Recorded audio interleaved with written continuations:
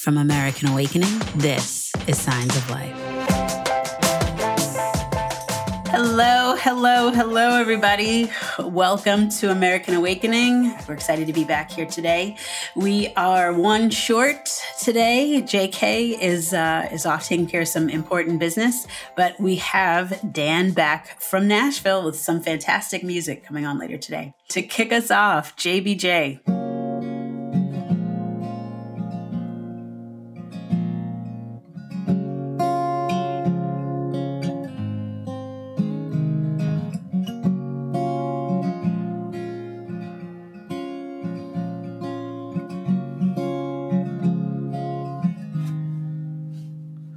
The fullness of your grace is here with me. The richness of your beauty is all I see. The brightness of your glory has arrived. In your presence, God, I'm completely satisfied. For you, I sing, I dance, rejoice in this divine romance. Lift my heart and my hands to show my love. Show my love.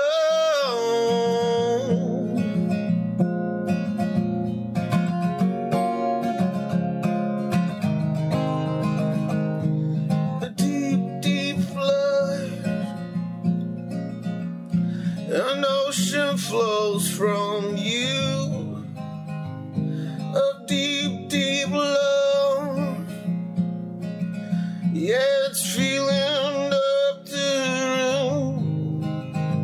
Your innocent blood has washed my guilty life. In your presence, God, I'm completely satisfied.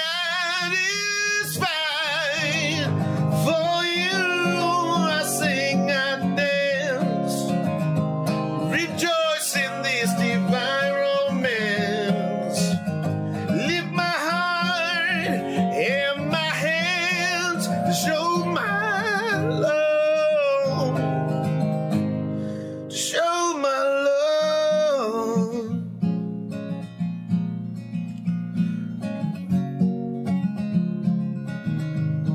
To show my love. Oh. Ooh, yeah. Ooh, yeah. Ooh, yeah. Oh, yeah.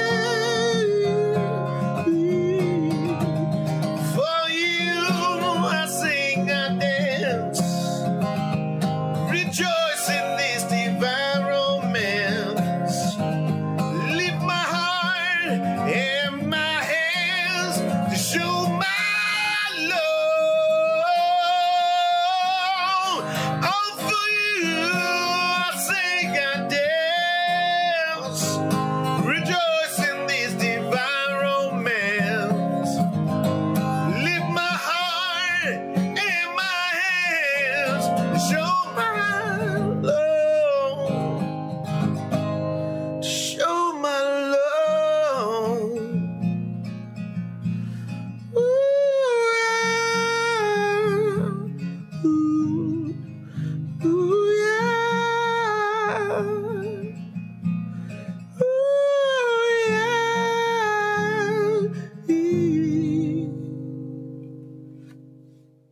That's a way to start the show.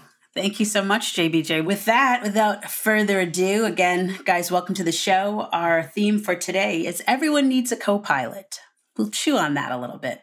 And while you're chewing, let's go straight to the Daily Dose. Pastor Joel, what you got for us? All right. Hey, everybody. Great to be with you as always here on your Daily Dose.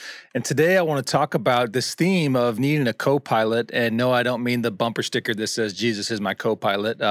Though I guess that's cool. No, I want to talk about the idea that we are actually better together. And that phrase is something we've used a lot here at the American Awakening. We've got a super exciting concert coming up. We'll talk about that later that is using that kind of phrase, better together. But what does that actually mean? So I came across this quote recently from Thomas Merton. I'm rereading his spiritual autobiography, The Seven-Story Mountain. Highly recommend it. It's super dense, written in the 40s, but really cool book. And he says this: since no man ever can or could live by himself and for himself alone, the destinies of thousands of other people were bound to be affected, some remotely, but some very directly and near at hand, by my own choices and decisions and desires, as my own life would also be formed and modified according to theirs. What really got me here was this phrase: since no man, and I'll add or woman, of course, ever can or could live by himself or herself or for himself or herself alone. I mean, that's a direct statement. That's a very clear, true statement that we have to grapple with. Can we actually live for ourselves? Can we live only for ourselves and for our own purposes? And I would say that our faith and kind of people of faith in general resoundingly answer that no, you can't. We're made to be together. We're made to live together. And so Merton reminds us in this very clear way that we're connected, that we are created by a God who created us to be together, not to be alone, not to be about our own stuff, and not to be about our own priorities. And I see at a deeper root of a lot of the division and stuff going on in our country right now is ultimately, am I willing to lay down my stuff to see you improve, to see your life flourish, to see things move forward that maybe are not my first choice, but because I care as much about you as I do about myself, I'm going to lay those things down. So I want to remind us today that we're made to be together. And when we're tempted to go it alone, remember, that is not the way, man. That will lead us to death and destruction and loneliness and division. But when we say, I'm going to stick together, I know that I'm created to be together, it truly is the way that we find not only ourselves most fully, but we discover God as we connect with one another. And that's your Daily Dose. Back to you, Marissa. Thank you for that, Pastor Joel. You know, I'll be the first to admit it. I was thinking about it today on the prayer call again when we were talking about this. Well, when we heard this sort of for the second time today. First, if you have signed up for the Daily Dose, you read it in your inbox probably first thing. Then on our prayer call that we do every day, we were talking about that. And now again, you know, I can admit it. Marissa likes to keep herself to herself. She does not like to do this whole life with other people thing. And that's even with people who don't annoy me too much. But, you know, I thank you for this, Joel, because it's true. I mean, not only Corona, but just, I don't know, life in general. If you do love God, even if you're like me, you get to the point where you're like, God cares for people. God's about people. He's about life with other people. That's how we grow, improve, all sorts of things. And so if you really want that God kind of life, then you're probably going to do a people kind of life. I mean, anybody else here, does everybody else here just love being with people all the time? Or like, is anybody like me? Yeah, well, I think there's also the other element of it is like we tend to, especially those of us who do feel like the need for that introvert time, we feel like we think it's better, right? We think it's going to be better when we're all by ourselves. But we also feel like it's somehow like an attack on us to say, wait a minute, I'm not supposed to be all about myself and doing what I want. But I think where the breakthrough comes and where it's come for me is when I realize that when I do that, the really good stuff, like the best of the best stuff, is always on the other side of that togetherness. I mean, it takes a big jump sometimes to say, like, I'm going to lay my stuff down. But on the other side of that is man, it's good. There's nothing better than that. I'm telling you, friends. Yeah, have fun, too, when you're in a marriage where you're opposite, you know, where it's like my ideal... Alyssa, especially with like crisis, right? When like something's happening really, really bad or something, Alyssa just needs to be with someone else or she feels like she's just going to spiral. And I'm the opposite. Like any type of crisis, I'm like, I need to not be talked to or seen for like 2 days because I just go in an absolute hole. And I think both of those are not ideal. Let's just be honest.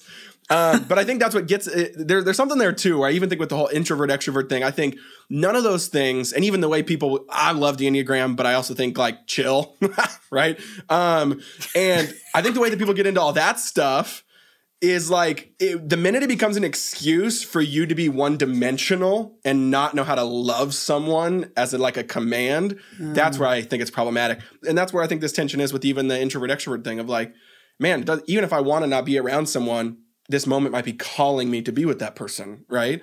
At the sacrifice of myself or whatever. And I just think, that helps, I think, makes it more complex, more dynamic, more spirit-filled, I think. That's really good, Jeff. I think the idea of conflicting needs is really interesting. Like conflicting needs not only internally of like, I have to have that time by myself. A friend of mine described quarantine as her like ideal because it's like this slower rhythm. You're completely isolated. You aren't required to go to anything social. So she was like relishing. And that's exactly why it's people's nightmares too. Right, exactly. Yeah. And even if you are my friend who thinks quarantine is like the best thing that's ever happened, you still have that need for people. And that can often feel like it conflicts with your need for alone time and vice versa. Like the extroverts feel like their need for alone time conflicts with their like craving for interaction. And then we have conflicts within each other. Like Marissa's need could conflict with what I need. And one of us has to be willing to serve the other person. And I think all of that, like you said, Jeff, it makes it so much more complex. Like it's just not a simple like love each other and it'll be fine.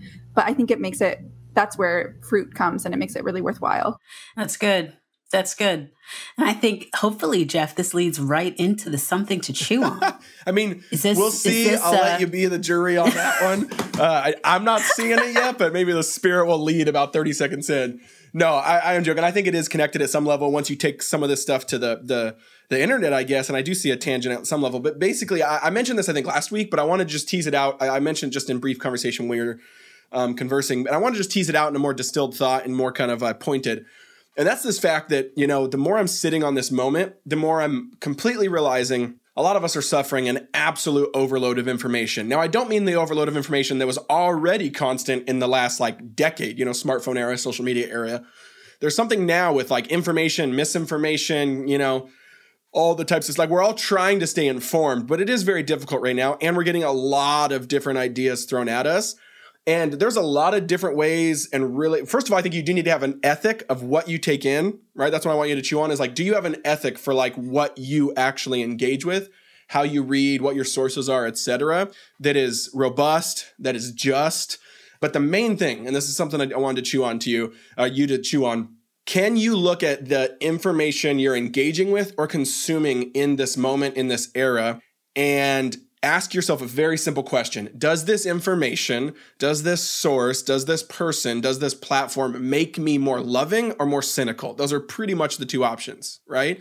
And I think a lot of information in this season right now is making people more cynical, more bitter, more radicalized, right? And just, I can't put an authoritative claim on non-Christians, but I think the Christian claim is obvious that that's not obedient to Jesus, right? That is not the way of Jesus, and that the Spirit does not want to take you into that place, and that's actually opposite. So you're actually, I think, when you engage with a lot of this stuff, you are turning your back on Jesus and not going towards him if it's making you more cynical, bitter, hardened, and radicalized, because that's not the way of Jesus.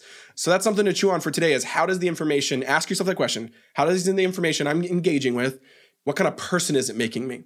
What do I kind of feel like after I read it, right? And you can get into whether it's the conspiracy theorist stuff or whatever, but I'll just say a very, anecdotal, subjective stuff. A lot of the terrible elementary level information that's coming out today and the conspiracy level things, I don't know one person that's reading that and then all of a sudden coming away and they're just glowing full of the Holy Spirit. Can I just say that? Too late, I did. But it's I don't know anyone who talks or posts those links where I'm wow, they are just leaking the Spirit of Jesus, and I am so blessed.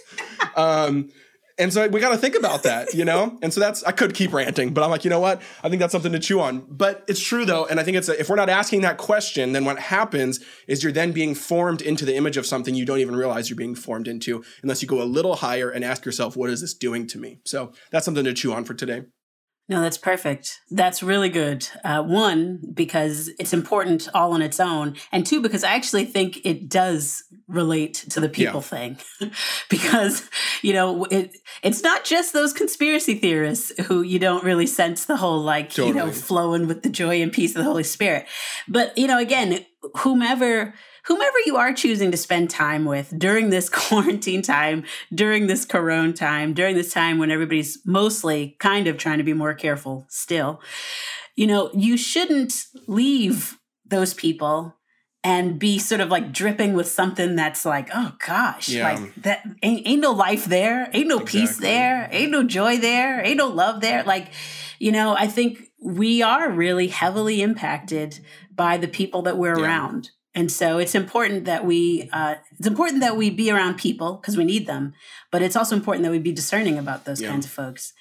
Pastor Joel, you got some sort of scripture on that for us or something? Yeah, well, what comes to mind is all the letters of Paul and Paul's whole life. So if you read the New Testament, most of those, for anybody who doesn't know, those are mostly letters, and most of them, more than not, from Paul, the apostle, as he's like traveling all around, trying to get the church all stirred up in good ways. And there's definitely times when he says like, nope, that person is not bringing the life. That person, don't listen to those people. They're stirring up dissension and they're stirring up controversies and all these meaningless words, and all that's doing is leading to death. If you're like a Bible Jesus person, there's plenty of words from Genesis 1 to the end of Revelation talking about get yourself around the people that bring life, and the people that bring death, you love them, and there's ways to interact with people who bring you death, but there's other ways that you just say, nope, not going there.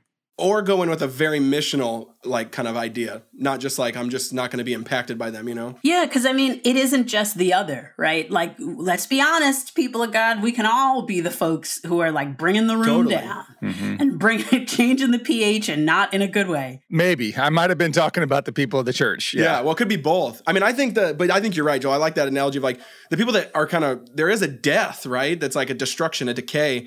But I also think we're called to be around those people, love those people, be a light to those people. It's too easy to just remove. But the best analogy I heard a long time ago is, I don't know if in seminary or whatever, but a professor or mentor just said like, when you're around a fire or something and you leave and you smell like smoke, he's like, what do? You change your clothes, right? And he's kind of just saying that same thing. Like, you need to be in those contexts, but you do have to have an exiting ritual to kind of just be like, and that is off of me now, And I think that's really helpful. Absolutely. That's good. That's good. I love this show because there's always so much for us to talk about, but that usually means that we like run out of time for some key things. So I got to go. Calvin, into our headlines. Can you give us a sort of truncated version today? So I'll just give you a couple headlines of what is going on out there. A COVID-19 vaccine developed by the federal government and Moderna Inc. appears to be safe and to trigger an immune system response, according to data released Tuesday from an early phase trial. Whether that immune response is enough to protect someone from the coronavirus that causes COVID-19 remains unclear, according to several experts who reviewed the results. Moderna's chief medical officer, Dr. Tal Zaks, said although the protective effect of their vaccine can't technically be known yet, all indications are that mRNA 1273 will be both safe and effective. The experimental vaccine is being created at lightning speed right now, and the clinical trial was led by Dr. Anthony Fauci's Vaccine Research Center at the National Institutes of Health. And also, the White House changed course on Tuesday and abandoned a plan to strip international college students of their visas if they did not attend at least some classes in person. The policy, which would have subjected foreign students to deportation if they did not show up for class on campus, had thrown the higher education world into turmoil at a time when universities are grappling with whether to reopen campuses during the coronavirus pandemic. The loss of international students could have cost universities millions of dollars in tuition and jeopardized the ability of U.S. companies to hire the highly skilled workers who often start their careers with an American education. And there it is, just a couple stories today of what's going on out there. Now over to Joy Beth, who I hope I did not cut into your time too much. Well, it's okay. I'll just take the musician's time, so we'll be fine. Everyone just take whoever's next. That's right. And I also feel like today's episode was made for me because it's called Looking for a Co-Pilot or whatever it is, which, hello, that's my life. Oh my God. So I feel blessed, Marissa, that you thought of me and shaped the show around me this week. Gold.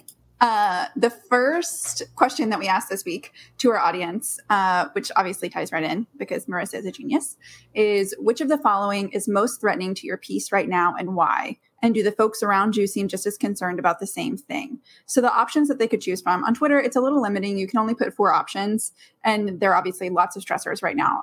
But what we chose to asked people about were returning to school, presidential election, work and financial strain, or other.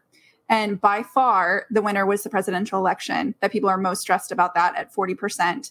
24% are stressed about returning to school the most. Work and financial strain is 20%. And then 14% for other really broke out to race concerns and then COVID health-related concerns, which in hindsight, I'm kind of like, I wonder how many more people would have chosen COVID. But we had some interesting feedback. So Sarah Walker says, I'm stressing about the unemployment subsidy ending at the end of the month because all those unemployment benefits that were added with the first bill, they're up at the end of July. So not only will that affect me personally, I fear that a nation of desperate people are going to start taking desperate actions. I feel like the school conversation is covering up for the lack of money. Ashley Hales writes that returning to school is the most pressing and personal with no good answers, but it's the larger financial strain that my husband, who's church planting, where I feel the most unsure. Add the rising COVID cases, racism, and the lack of federal leadership, and I'm concerned about the rest of 2020. And then Laura wrote in, and she kind of echoes what I feel on a daily basis, which is, I've never been in such a daily bread mindset before in my life. I have to keep fighting off the worries and just asking for daily bread, daily bread, daily bread.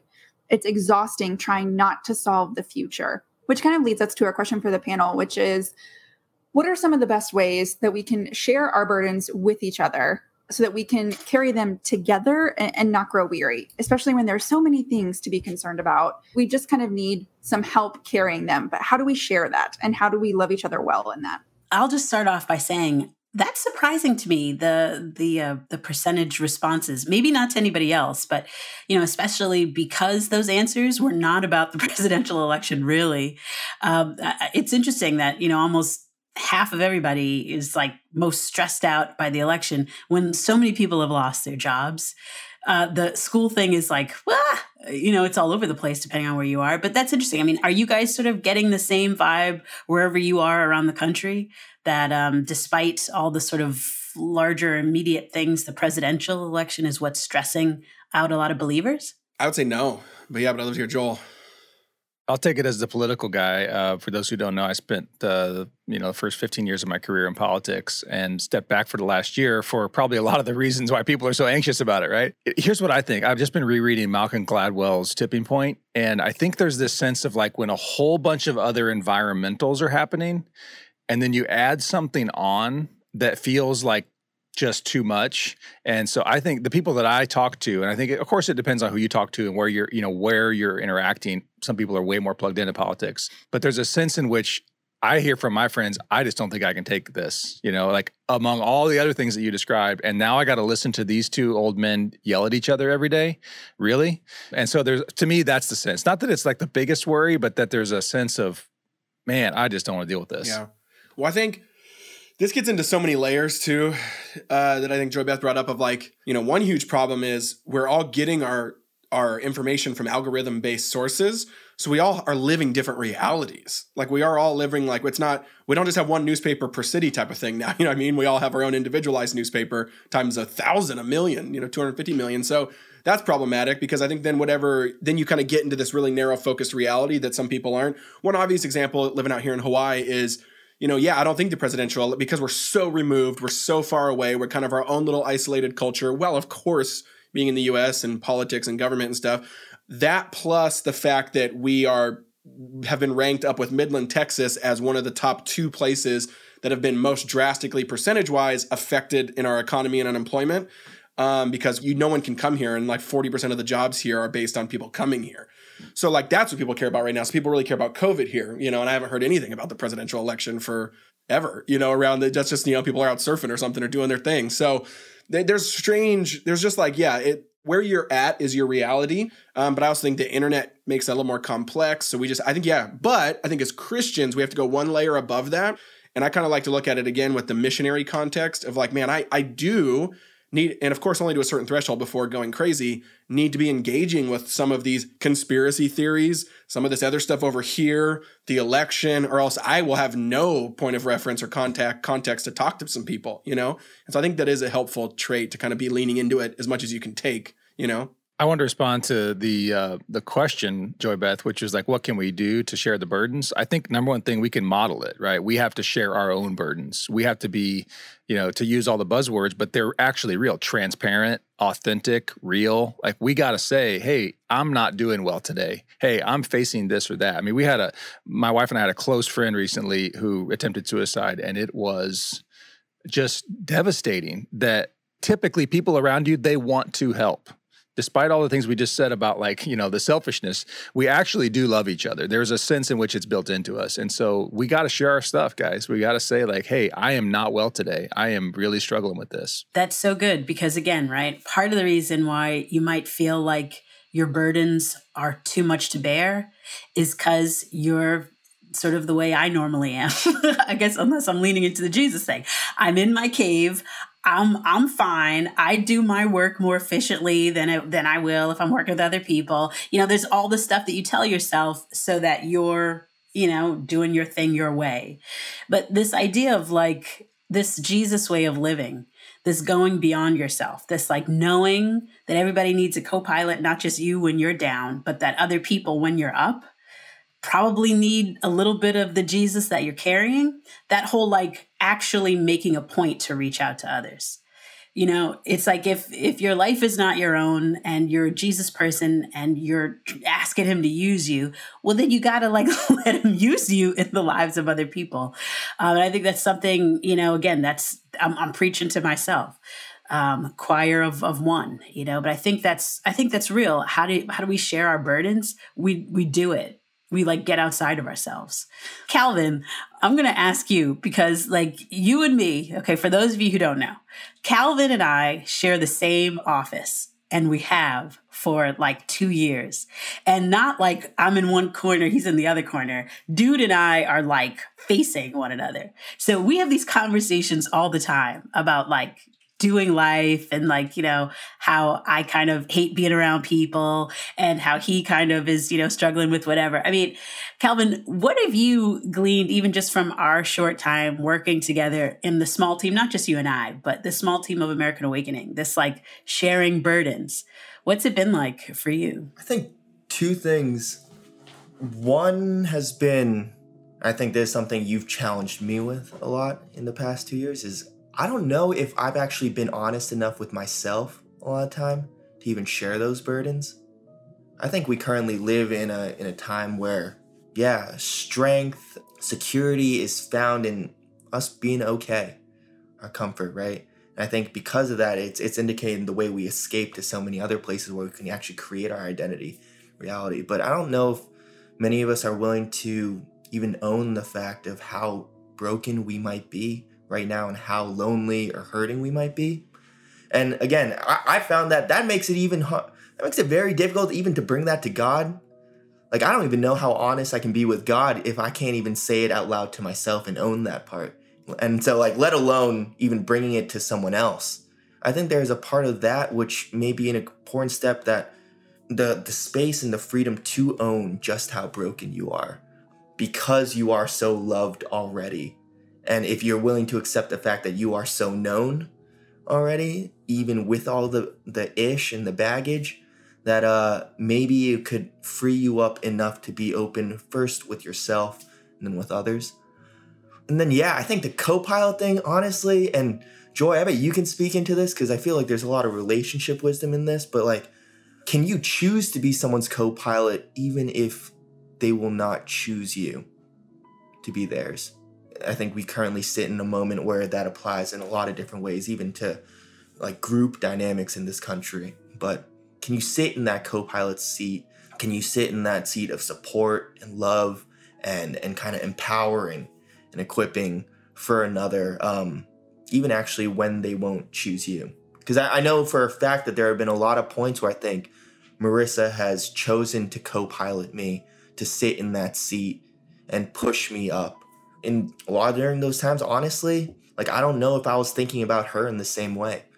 I was probably so wrapped up in my stuff that I was honestly receiving a lot more than I was reciprocating or giving back. So I think co-pilot that might be a call or an assignment that like you have to take on regardless of the other person, the person in the cockpit with you chooses the same thing. You know, that reminds me of a story. I used to fly with a guy, and he was a pilot, and I was not. And the very first time we went up, Calvin, he said, "You want to learn how to be a pilot?" And I said, "No." And he said, "Well, you better, because if I die, you got to land this thing." And, there's a sense in which, like, yeah, man, we got to be each other's co-pilot, because somebody's about, they pass out at the wheel. Who's going to carry them? There's a lot of good there. I love, Calvin, that you brought up this whole, like, just straight honesty, right? A lot of times we do. We want people to carry our burdens because we feel overwhelmed. But, like, are you really being honest with yourself and with God about sort of where you are and about how maybe not being as honest might be contributing, again, to this weight that you are maybe needlessly carrying? That's good. Steps to back up. Well, this has been really good. This has been really honest. Shout out to you, Calvin, talking your truth. I love that. We are, again, this week, we're dealing with this whole sharing your burdens thing. That is actually chapter 6 of the AA book that we're going to be talking about. Definitely come back for that. All this month, we've been talking through the American Awakening book, all the different chapters for the book that we have dropping July 28th. Y'all get this book. It's not just like a frou-frou, like, haha book. This is a book for this moment. It speaks into our time. It's giving some key principles. Pre-order now. You can get it anywhere where there are great books.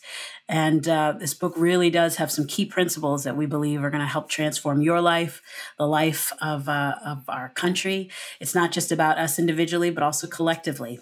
And how do we get out of where we are now? What's our playbook for coming into something new? And that's what we think that book has. So again, guys, thank you for this conversation. Joy Beth, you're forever bringing the good with relationships. I love it. And I can't wait till next week. With that, I think it's time for the movie line of the day. Jeff. It is time. I'm trying to remember when I saw this, if I had even seen this movie, but I'll see a clip of it here in a second. But what is it? Up in Air? Is that the movie, right? But I read the line though, and the line was fire. So I'm excited for everyone else to see it as well. So your library and category of like seeing movies, I think I've seen a lot of movies, but man, you pull from just everywhere, and they dominate. So yeah, without further ado, an awesome line from Up in the Air, Up in Air, one of those two. Mm-hmm. Up in the air, yeah. Kind of lonely, huh? Yeah, it's pretty lonely. Life's better with company. Yeah. Everybody needs a co-pilot. That was a nice touch. Thanks. Perfect for the theme. Was that planned though? Was the co-pilot thing planned? That was too perfect. Well, it was a little planned, but you can't, what every day, something new. You got to face the day's challenges as they come. But yeah, are you all lonely out there? If you are, what does the word say? People who want friends, be friendly. Get outside of your cave, Marissa. Go talk to some other folks. And again, I think God has provided folks in your life, wherever you are, even right now, that can help you so you don't feel so overwhelmed, that can help remind you of how much God loves you and has for you. So again, stick with us, guys. I'm excited that Dan's back right now. Dan, the man. It is so good to be back. Such a long wait to get here with you guys. Joy, I didn't take it personally that you didn't want us to get to the music right away. It's okay.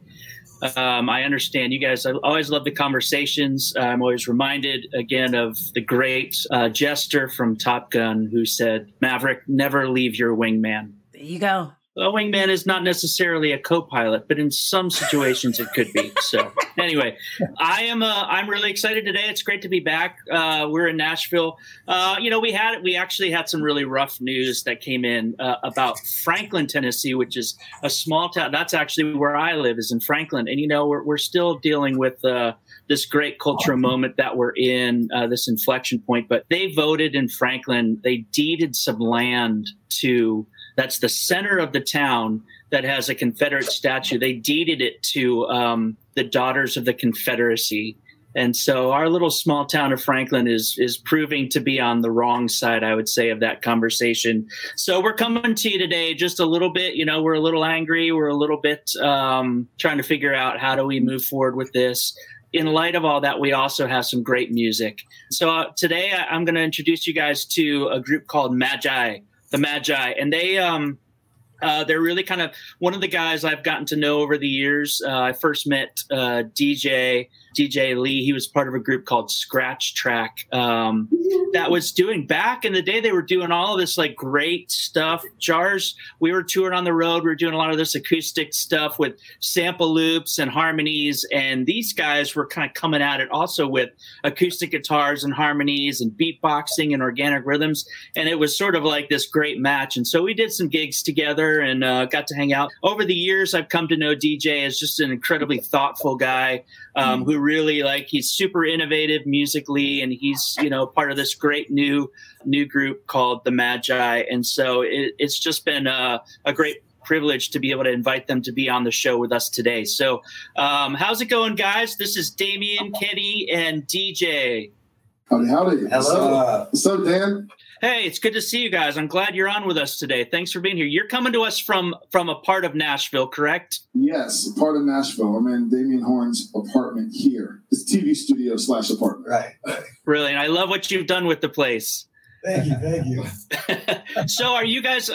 Obviously, you know, the one question that I usually start with most of the acts that I have is just we're in such an interesting point of culture. This kind of crazy culture moment we're in. How has it been affecting you guys on a creative level? Like, has it brought you guys closer together? Obviously, quarantining, you're still able to hang out together and make some music. So, has it been a good season or a difficult season? It was challenging initially. By the way, I'm Kenny. Because we had a lot of cool stuff that was on the docket for this spring and for this summer. And we were like, oh, this is going to be a great coming out party. This is going to be tight. We're going to do this, and it's going to lead this, and this, that, and the other. And all of a sudden, the world said, no! And so, yeah. But it's cool. It's cool, though, because, the way I approach it, my career has been such that, like, oh, this one more obstacle? Okay, Lord, what are you doing? Where's this going? So yeah. I kind of just approached it like that. And I think, we each had our own personal challenges, and how this thing has held us back from the things that we had in mind. But it's not held us back from our dream and our vision, because at the same time, we joined this partnership with this company called Systemic. And they were wanting to, push our music, and went into the lab and got some tracks moving. And so we were able to release our first single called Try. And I shot a video for us. And the cool thing is all this was coming on the heels of what was happening right here in Nashville. We had the tornado. Yeah. And then right after that, you had the COVID. And so when we went to shoot our video, I thought it would be cool to capture, Nashville's current state. Our song is about, seeking to be better, looking at your life, looking at your circumstances and being like, you know what? I'm not going to give up. I've made a lot of mistakes, and every person under the sound of my voice has done that. We all have done that. And so it takes a concerted effort within ourselves to decide, you know what? No matter what I'm facing, no matter what I've done, I'm going to try, and I'm going to keep trying. I'm going to keep trying. I'm going to keep trying. I'm going to keep trying until it's over. And that's the way we approached the song. And as we saw what was happening in Nashville and how the people were having to recover, and the city's done a good bit of recovering over the last several years, to see it once again, it felt like that same call of the human spirit, to recover. And so we wanted to go out and capture that visual in the neighborhood right behind DJ's house, where it's just still just destroyed. Yeah. And so that's how it's kind of affected us creatively, is we've been able to tell this story that we're all in, of trying to be better, and link it to the community that we're involved in.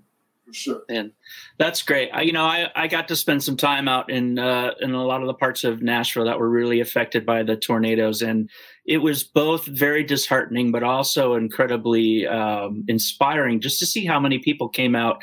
And it's funny. DJ and I had a conversation about there's some people like to help so they can be seen helping.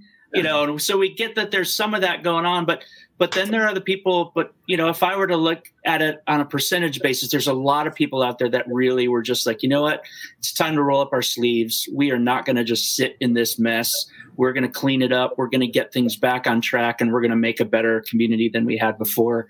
And I do love that. I'm glad you guys were able to capture a lot of that. And I got to watch the video. It's actually really great. Are you guys up? You want to play that one for us? Yeah, or do you got something else in mind? No, we're going to do Try, our hit single. All right. Brilliant. Great. Let's hear it. Climbing the digital charts. You know, this is the original song by the Magi called Try.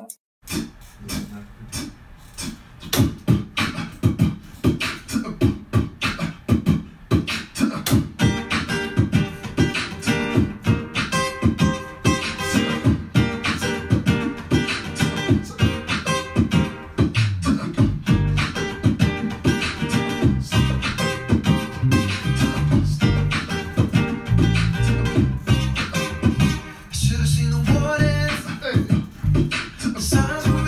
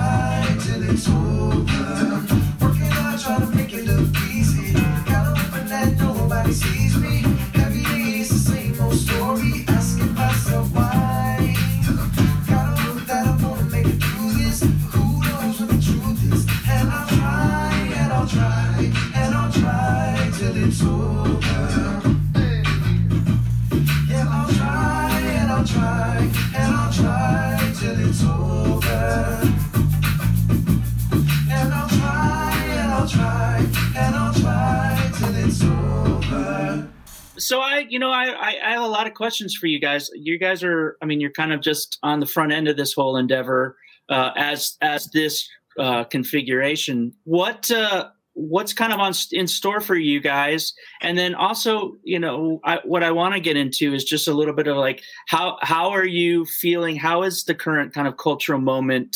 Like, what are you seeing, and where are you kind of seeing good things, bad things? Like, yeah, just I'm kind of curious to get your read on things. I'll answer the second half. I'll take it. Well, actually, I'll answer. But no, so basically, as far as the band goes, we just released our first single, and we have 2 more singles coming out through the rest of this year, probably in August and like October kind of time frame.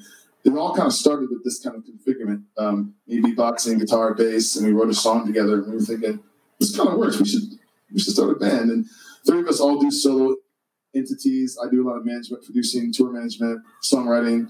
Damien's solo artist, speaks all over the world. Kenny's an amazing engineer, producer, songwriter. And so our brotherhood and our friendship kind of is what built this thing on the Magi. It was kind of like just us getting together, talking, like a real honest kind of expression. And so that obviously bleeds into, the social climate that's going on in the world today, which, doesn't necessarily affect us any differently than it did before the things that have been going on in the media.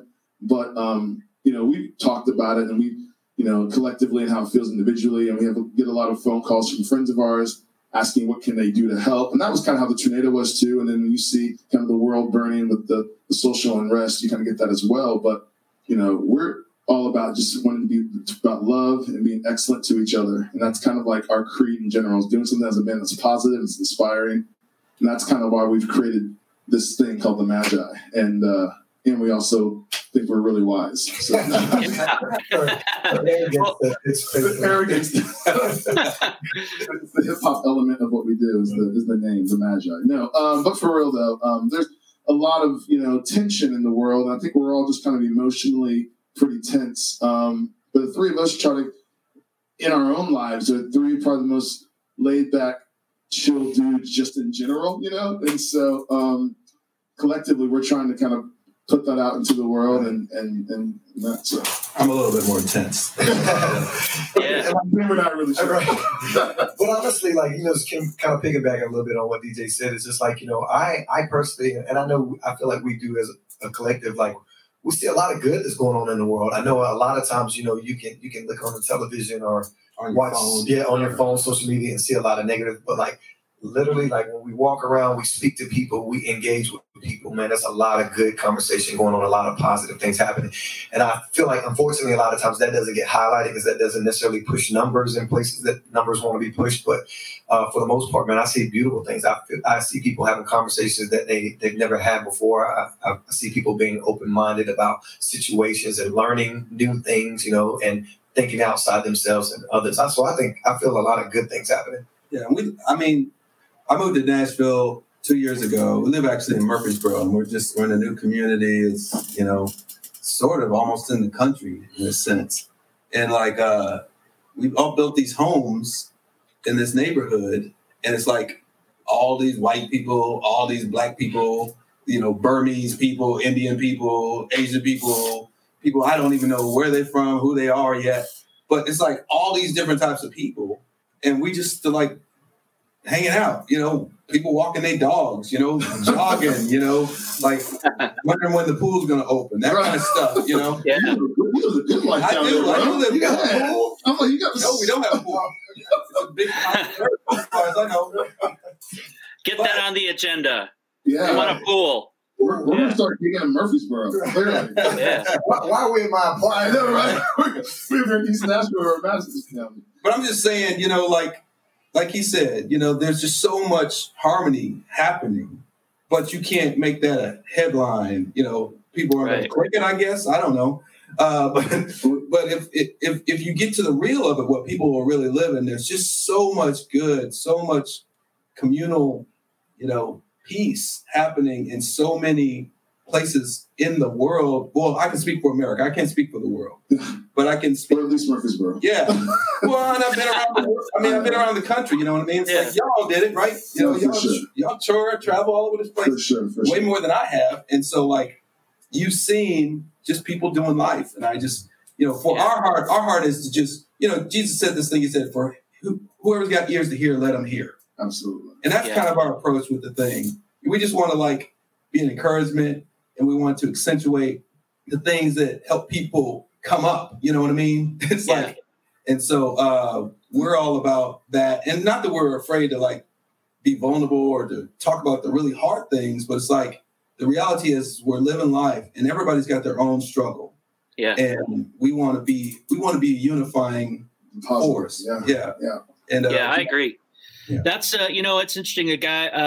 There's an organization out there that deals a lot in kind of human trafficking and stuff like that. And the director of that organization, we asked him once, because it's hard work to be in that space all the time where people are not being treated equitably or even as human. And I said, how do you communicate this to people? And he said, you know what? The rule of thumb really is you talk about the problem for roughly 20% of the time, but then you really have to focus on 80% hope. And that is giving people the imagination to see the world as it should be or as it could be. And I think what you're describing feels a lot in line with that same thing. Is just we get a lot of the 20% of the problems we have. And maybe one of the reasons we're sort of all wrestling maybe more than we need to in some areas is that 80% hope, that imagination for what could be hasn't been as well presented. And I'm glad you guys are out there doing that. So thank you for that. You guys up for playing one more song for us? Yeah, sure. Absolutely. Thank you so much for having us, Dan. All right, this one's called, this is one of our singles later this year called All I Want Is You.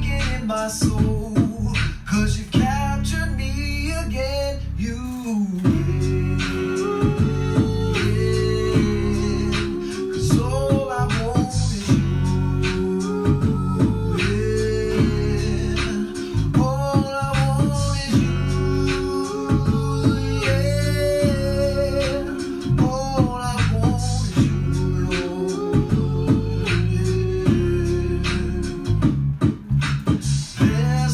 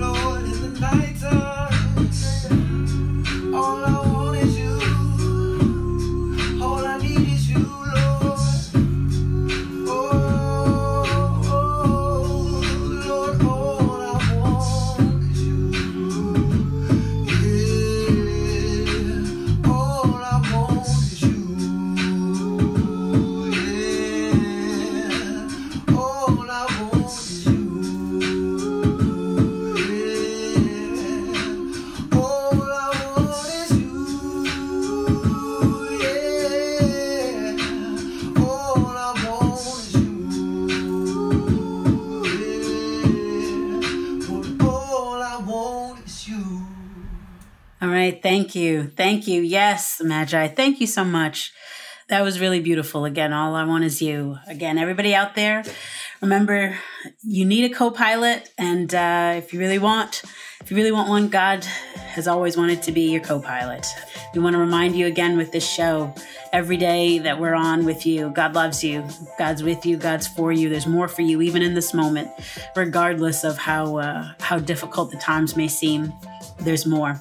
Take care, guys.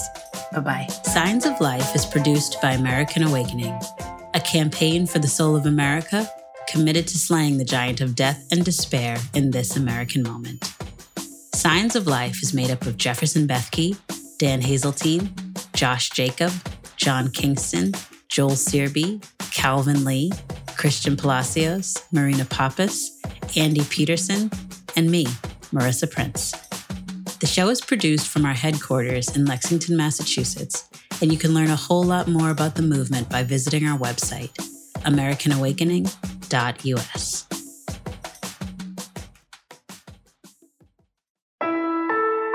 Relevant Podcast Network.